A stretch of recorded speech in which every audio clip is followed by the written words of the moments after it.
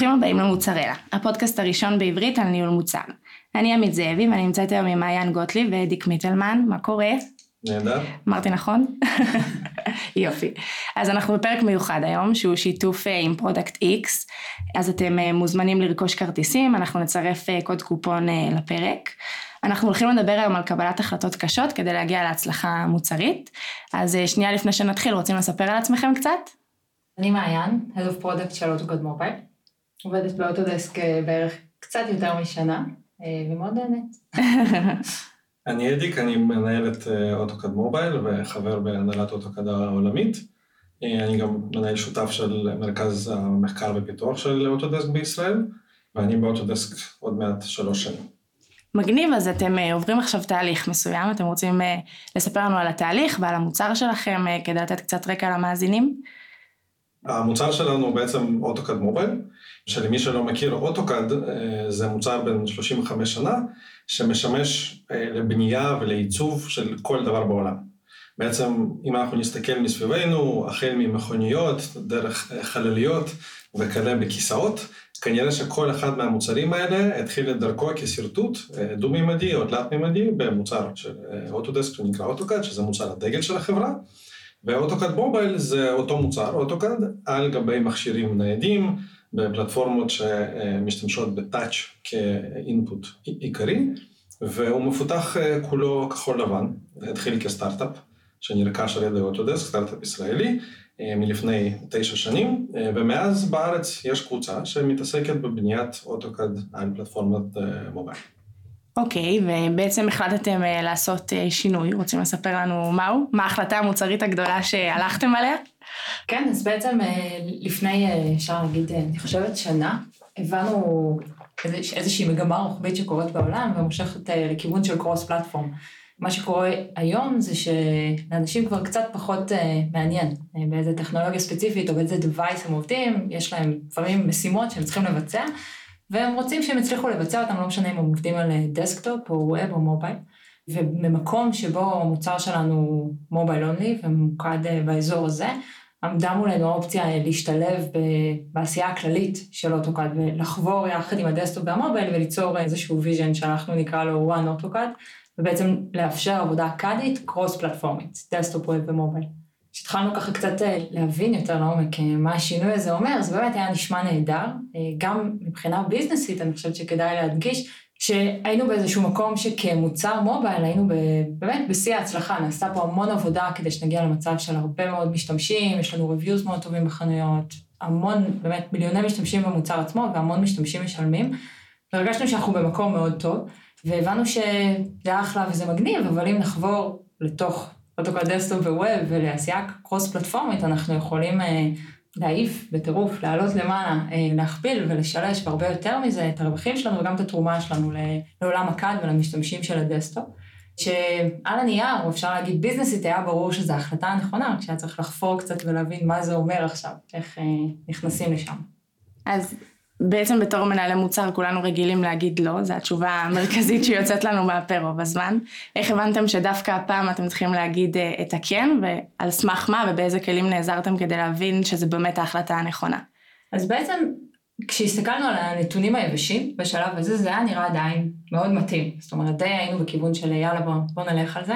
ואז התחלנו ככה להבין מה זה אומר, וחילקנו את זה לכמה חלקים שלנו עשו שכל, הבנו שהדבר הראשון הוא בעצם שינוי עסקי, בסדר? אז נשנה את ה-KPI שלנו, נשנה כיוון, נחליף אסטרטגיה, סבבה.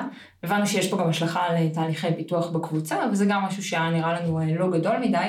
האתגר האמיתי בזה, אדיק סיפר קודם שאוטוקד מובייל זה בעצם התחיל כסטארט-אפ, והמנוע הקאדי שיושב בפנים, התשתית של המוצר, היא לא באמת אוטוקד. זה דבר שלא הוחצן לעולם בשום שלב, כי הכל עובד אחלה, אבל במקום שבו אנחנו רוצים לאפשר למשתמשים מעבריות קלה מהדסקטופ לווב למובייל, אנחנו בעצם נדרשים לקחת את המנוע של אוטוקד דסקטופ.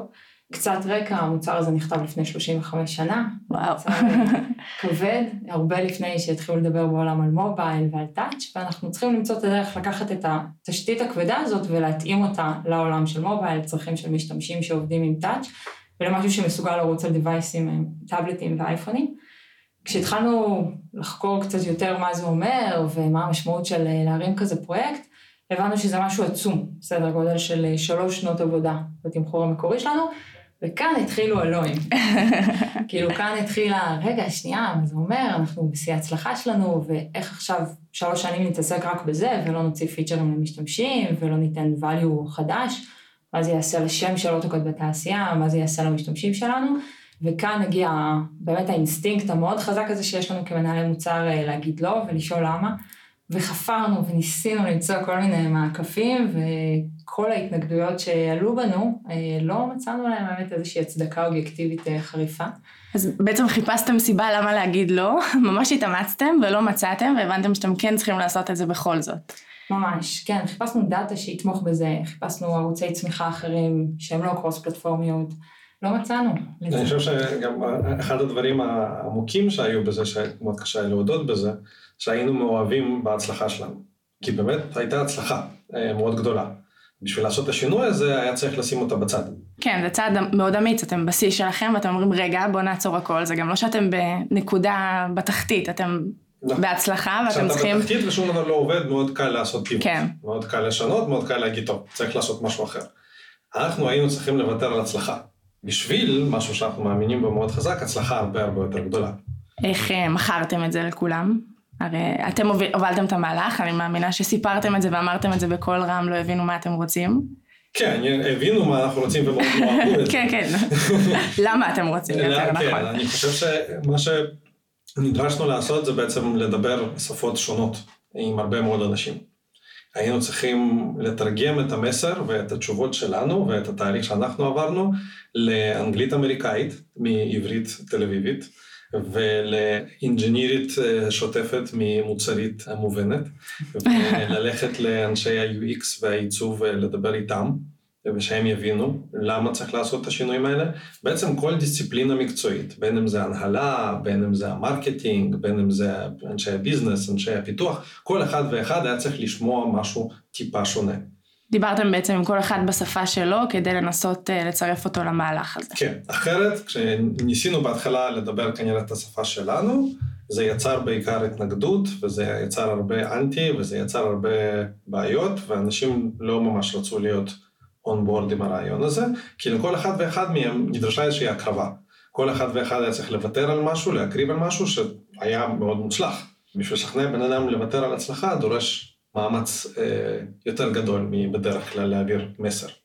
כן, נראה לי ששווה להדגיש שזה בעצם, זה לא רק לדבר בשפה אחרת, נגיד עם אנשי פיתוח לדבר טכנולוגיה, זה גם הרבה מאוד active listening, להבין כשאתה מדבר איתם על זה בהתחלה, מה כואב להם, מה מפריע להם, ופשוט לגשת מראש לתקשורת הזאת עם מה שכואב לצד השני.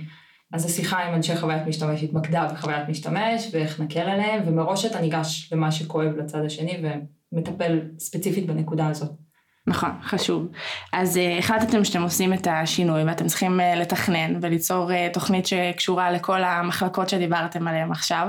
אמרת שזה פרויקט של 3 שנים, אז איך בכלל מתחילים להתמודד עם זה? האמת שזה מתחיל באמת בהרבה מאוד שיתוף פעולה, ולחבר לתוך הפרויקט הזה כמה שיותר גורמים, כדי שכל האינפוטים מראש יגיעו מדיסציפלינות שונות, ושכולם יהיו רתומים לרעיון, ויעלו את הקשיים מזווית שבה הם מנסים להתמודד איתם, ולא ללכת נגד.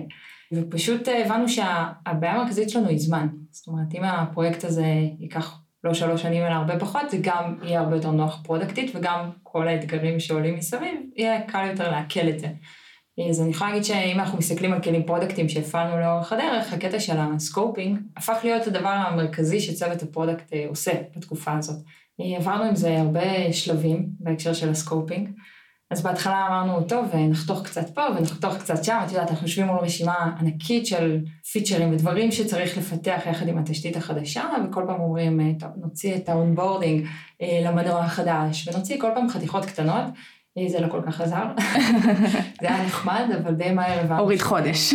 בדיוק, שאנחנו מצליחים להוריד חודש, חודשיים במקרה הטוב, ו3 שנים זה לא הכיוון, ואז העלינו רמה, והתחלנו לחתוך קצת יותר. דוגמה שאנחנו ככה הרבה פעמים מעלים אותה, אני חושבת שהיא פשוט עוזרת להמחיש את הסיפור הזה.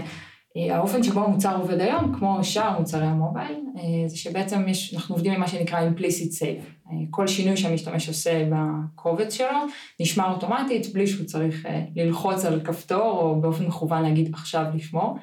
בדסטופ לא עובד ככה. מוצרי דסטופ יש בהם כפתור כזה עם דיסקט וצריך ללחוץ עליו, והבנו שאם אנחנו רוצים לרוץ יותר מהר ולקצר את זה משמעותית, אז צריך לקחת גם פשרות יותר כואבות, והדוגמה הזאת ככה צרובה לנו חזק, כי היא עלתה פה הרבה גלים והמון דילמות, ובעצם החלטנו להוציא את המוצר בהתחלה לפחות, ולראות משם איך נתגלגל עם explicit save שמשתמשים צריכים ללחוץ עליו. יש עוד הרבה דוגמאות מהסגנון הזה, אבל זה ככה העלה רמה, וגם זה לא ממש עזר. ירדנו, אני חושבת, לשנתיים אחרי הקיצוצים מהסוג הזה, ואז הבנו שצריך לקחת את זה צעד אחד קדימה. אני יכולה להגיד שלפני זה קראנו לזה הסכין, שככה איתה אנחנו חותכים פיצ'רים, ואז הבנו שצריכה להגיע הגרזן בסלנו, ופשוט התחלנו לחתוך, אני לא אקרא לזה תחולות ליבה, כי כבר בשלב הזה אי אפשר היה להגיד, אתה לא יכול לא לעשות סייב, או לא לתת כלי קאד משמעותיים כמו ליין, אז אי אפשר היה לחתוך דברים בשלמותם, אבל היה צריך להבין איך בתוך הפיצ'רים מוצאים חתיכות שהן מספיק משמעותיות כדי שיורידו הרבה, ופשוט חתכנו, זה דרש הרבה יותר יצירתיות, ובעיקר זה קצת חוזר למה שאמרנו קודם לתקשורת, היה צריך לחבר את כולם למהלך הזה, זאת אומרת, זה לא הספיק שצוות הפרודקט יסתובב עם גרזן במחשבה, היה צריך שגם צוות ה-UX יחשוב את זה, וגם אנשי הפיתוח יחשבו את זה, ואם כולנו ביחד נהיה במיינדסט הזה, פתאום התחילו לצוץ כל מיני רעיונות יצירתיים לדברים שבאמת מאפשרים לנו לחתוך הרבה, וככה בסופו של דבר הצלחנו לבנות תוכנית שמאפשרת לפרויקט הזה להסתיים תוך שנה, שזה מדהים. קיצצתם המון. קיצצנו המון. ועדיין צריך להבין שבקבועי זמן של פיתוח מוצר מובייל, שנה זה המון. נכון. עכשיו אנחנו מדברים פה על קיצוץ מ3 שנים לשנה, וזה נשמע המון, אבל אנחנו רגילים בקבוצה לייצר דברים, גרסה יוצאת פעם בשבועיים, פיצ'רים, אג'ייל, כל הבאזוורדס של העבודה המהירה והזריזה, הכל היה פה, ועכשיו פתאום זה פרויקט תשתיתי של שנה. גם זה נורא קשה לעיכול לכולם פה. זה לא בתרבות הישראלית ההייטקית, אנחנו כולנו רצים מהר, עושים פיבוטים, זה התרבות הסטארט-אפיסטית, מתקשה להקל פרויקטים שהם שנה במקרה טוב. אז מה אתם עושים כדי להתמודד עם זה? יש לכם סוג של MVP, אתם משתפים לקוחות בתהליך כדי לדעת האם מה שאתם עושים נכון, האם קיצצתם במקומות הנכונים? אז MVP זה משהו שהיינו רוצים שיהיה לנו, אבל לאור הגרזן נאלצנו להמציא ראשי תיבות חדשים, וקראנו לזה MBUP, שזה Minimal Barely Usable Product. בעצם אנחנו הולכים להוציא מוצר שהגיסת ה-MVP שלו תהיה בקושי שמישה. אנחנו לא מדברים פה על באגים בהכרח, אלא החוויה, הנוחות שימוש, האפקטיביות, המהירות, הדברים האלה ייפגעו. זאת אומרת, אנחנו קיבלנו החלטה מאוד מודעת ומאוד כואבת לפגוע במשתמשים. אתם בעצם תורידו להם פונקציונליות שהייתה קיימת? להוריד פונקציונליות שהייתה קיימת זה עוד החלק הקל. אבל תחשבי שאם יש פעולה שעד עכשיו הייתה לוקחת לך, לא יודע, 2 טייפים לעשות, מחר היא תיקח לך 5 טייפים לעשות. זאת אומרת, היא תהיה יותר מסובכת, היא תהיה יותר מורכבת, אולי תהיה פחות אינטואיטיבית. יש פעולות שאי אפשר להוריד, כי כן, המוצר יפסיק להיות מוצר. כן, הוא לא יפתור את הבעיה שהוא... אבל פשוט עושים מה שאפשר בשביל לקדש את הזמן, וכשמקדשים את הזמן, חייבים לוותר על תחולה ועל איכות. אז אני מקווה שאתם מוכנים להתמודד עם היוזרים ביום שזה... יעלה ויהיה לייב. לגמרי, וכאילו יחד עם זה הגיעה בעצם הבנה שאנחנו צריכים לעשות הרבה ריסק מנג'מנט, ולהבין איך אנחנו עושים שהאימפקט על המשתמשים יהיה מצומצם. אז בשביל זה השתמשנו גם בכל מיני, כאילו התוכנית הזאת נבנתה באמצעות כל מיני כלים שנועדו לעזור לנו. הראשון היה סוג של סגמנטציה של המשתמשים, ולהחליט לאיזה משתמשים יוצאים בהתחלה, ומשתמשים שהם נגיד משתמשים משלמים, או משתמשים שמגיעים עם ציפיות גבוהות יותר, יקבלו את זה בסוף. זאת אומרת, אנחנו עושים gradual rollout, וכל פעם יוצאים בהתחלה ל1,000 משתמשים, 2,000 משתמשים, ולאט מעלים את זה. תוך כדי הזמן, כל הזמן מסתכלים על הדאטה, ורואים מה קורה למוצר, מבחינת churn, ו-activation, ו-retention, וכל פעם עושים התאמות, והגדרנו מראש ממש קווי סף, קווים אדומים שאנחנו לא מוכנים לרדת מהם. זאת אומרת שאנחנו רצים עם התוכנית שלנו כמו שהתכוונו, ואם אנחנו רואים שאנחנו יורדים מהם, אז אנחנו מתחילים לשפר את מה שאדיק דיבר עליו קודם, בהקשר של האיכות. אז לא, זה לא יהיה 5 טפים, זה יהיה 3 טפים, ולאט נשפר את זה. יפה. אז בעצם מה הטעויות הכי גדולות שעשיתם בדרך, שאתם יכולים להמליץ למנהלי מוצר שהולכים, או כבר מתמודדים עם החלטות שכאלה, ודברים שהם יכולים להימנע ולא לחוות את זה על בשרם? כן, אני חושב שהטעות הראשונה, וזה מה שהתייחסתי אליו קודם, זה שלקח לנו הרבה מאוד זמן להבין שצריך לעשות שינוי. ניסינו לעשות את מה שצריך, בלי באמת לשנות. כלומר, לעשות גם וגם, וקצת פה וקצת שם, ולא באמת להבין, אוקיי, יש פה בעיה גדולה, פרויקט גדול, אנחנו חייבים פה שינוי דרמטי. ניסינו להפוך את זה ללא דרמטי. נראה לי איפשהו להשלים המציאות. כן, זה גם היה להשלים המציאות, זה גם היה לקבל את זה, שאתה הולך לפגוע בכולם, ואתה הולך להחזיר את המוצר שלך כמה צעדים אחורה, אבל אתה עושה את זה כאילו מתוך כוונה טובה. לגמרי, וזה תהליך ההפנמה, הוא כמו בשלבי האבל, עוברים כמה שלבים לפני, הכחשה וכעס ותירוצים ולמה לא, וזה לוקח זמן, ואני לא חושב שאפשר לגמרי לא לעבור את התהליך הזה, אבל משהו שלמדנו זה שצריך להיות כמה שיותר אובייקטיבי, ולקצר את הזמן שלוקח לך להפנים, ולהיכנס לזה בכל הכוח. זה דבר משמעותי היה שבאמת למדנו שצריך לפעול נגד האינסטינקטים. האינסטינקטים הפרודקטים שלנו תמיד אומרים לעשות יותר טוב. אנחנו כמעט נראה לי 99% מהמקרים, זה מה שאנשי פרודקט עושים, וברגע שהבנו שיש לנו משהו שביזנסית הוא מוכח שהוא נכון, הבנו שלא תמיד צריך להקשיב לאינסטינקטים, ולפעמים צריך להסתכל על הדאטה, ככה להישיר מבט לזה ולהבין שצריך ללכת לכיוון אחר, גם אם זה אומר לפגוע במוצר. אז זה גם הקטע של הזמן, וגם פשוט להרשות לעצמך לפעמים, להבין שמה שמחנכים אותנו הרבה פעמים, ב-best practices של עולם הפרודקט, זה לא בהכרח מה שתמיד נכון. נכון לחשוב פה מחוץ לקופסה, ולהיות פתוחים לעוד כל מיני כיוונים אחרים. באיזה שלב הפרויקט נמצא כרגע? אנחנו, אני חושב, כבר חצי שנה בעבודה מאומצת שבו כולם עושים רק את זה, זאת אומרת ממש all in, מתעסקים אך ורק בזה, ואנחנו מתקדמים לפי התוכנית הזאת של השנה, שמעיין הזכירה, בינתיים זה נראה מאוד טוב. כבר הייתה גרסת בטא? עכשיו היא בחוץ, ואנחנו אוספים נתונים. טוב, אז אתם איתי פה, זה אומר שזה עבר בשלום. כן, אני חושב שעוד לא פיתרו אותנו על השטויות שאנחנו עושים. ברצינות, זה תהליך. זה תהליך שרק בסופו אנחנו נדע באמת להגיד איך הוא בוצע ולעשות עליו רטרו. אני כן יכול להגיד שאנחנו, אחרי שכבר קיבלנו את ההחלטה ובנינו את התהליך, אנחנו כן מנסים להשתמש ב-best practices של ניהול מוצר. זאת אומרת, יוצאות פה גרסאות פעם בשבועיים, והכל עם דאטה דריבן, ויש דשבורדים, ואנחנו מנתחים כל דבר, ועושים user sessions, ועושים customer visits, זאת אומרת, גם מחקר איכותני, גם מחקר כמותני, ולא הזנחנו הכל ופשוט התחלנו לעשות בלגן, אנחנו מנהלים את המוצר הזה, הוא מנוהל, הוא לא מתנהל, פשוט התיעדופים והקבלת ההחלטות היא שונה, אנחנו צריכים להיות כל הזמן אמיצים. כל פעם צריך לשאול את עצמנו, כל יום אנחנו שואלים את עצמנו, האם היינו מספיק אמיצים גם היום. מדהים, זה כאילו אתם באמת מאתגרים את עצמכם כל יום מחדש, ואת המוצר שלכם, ואת כל האנשים שאתם עובדים איתם, שזה אתגר לא פשוט.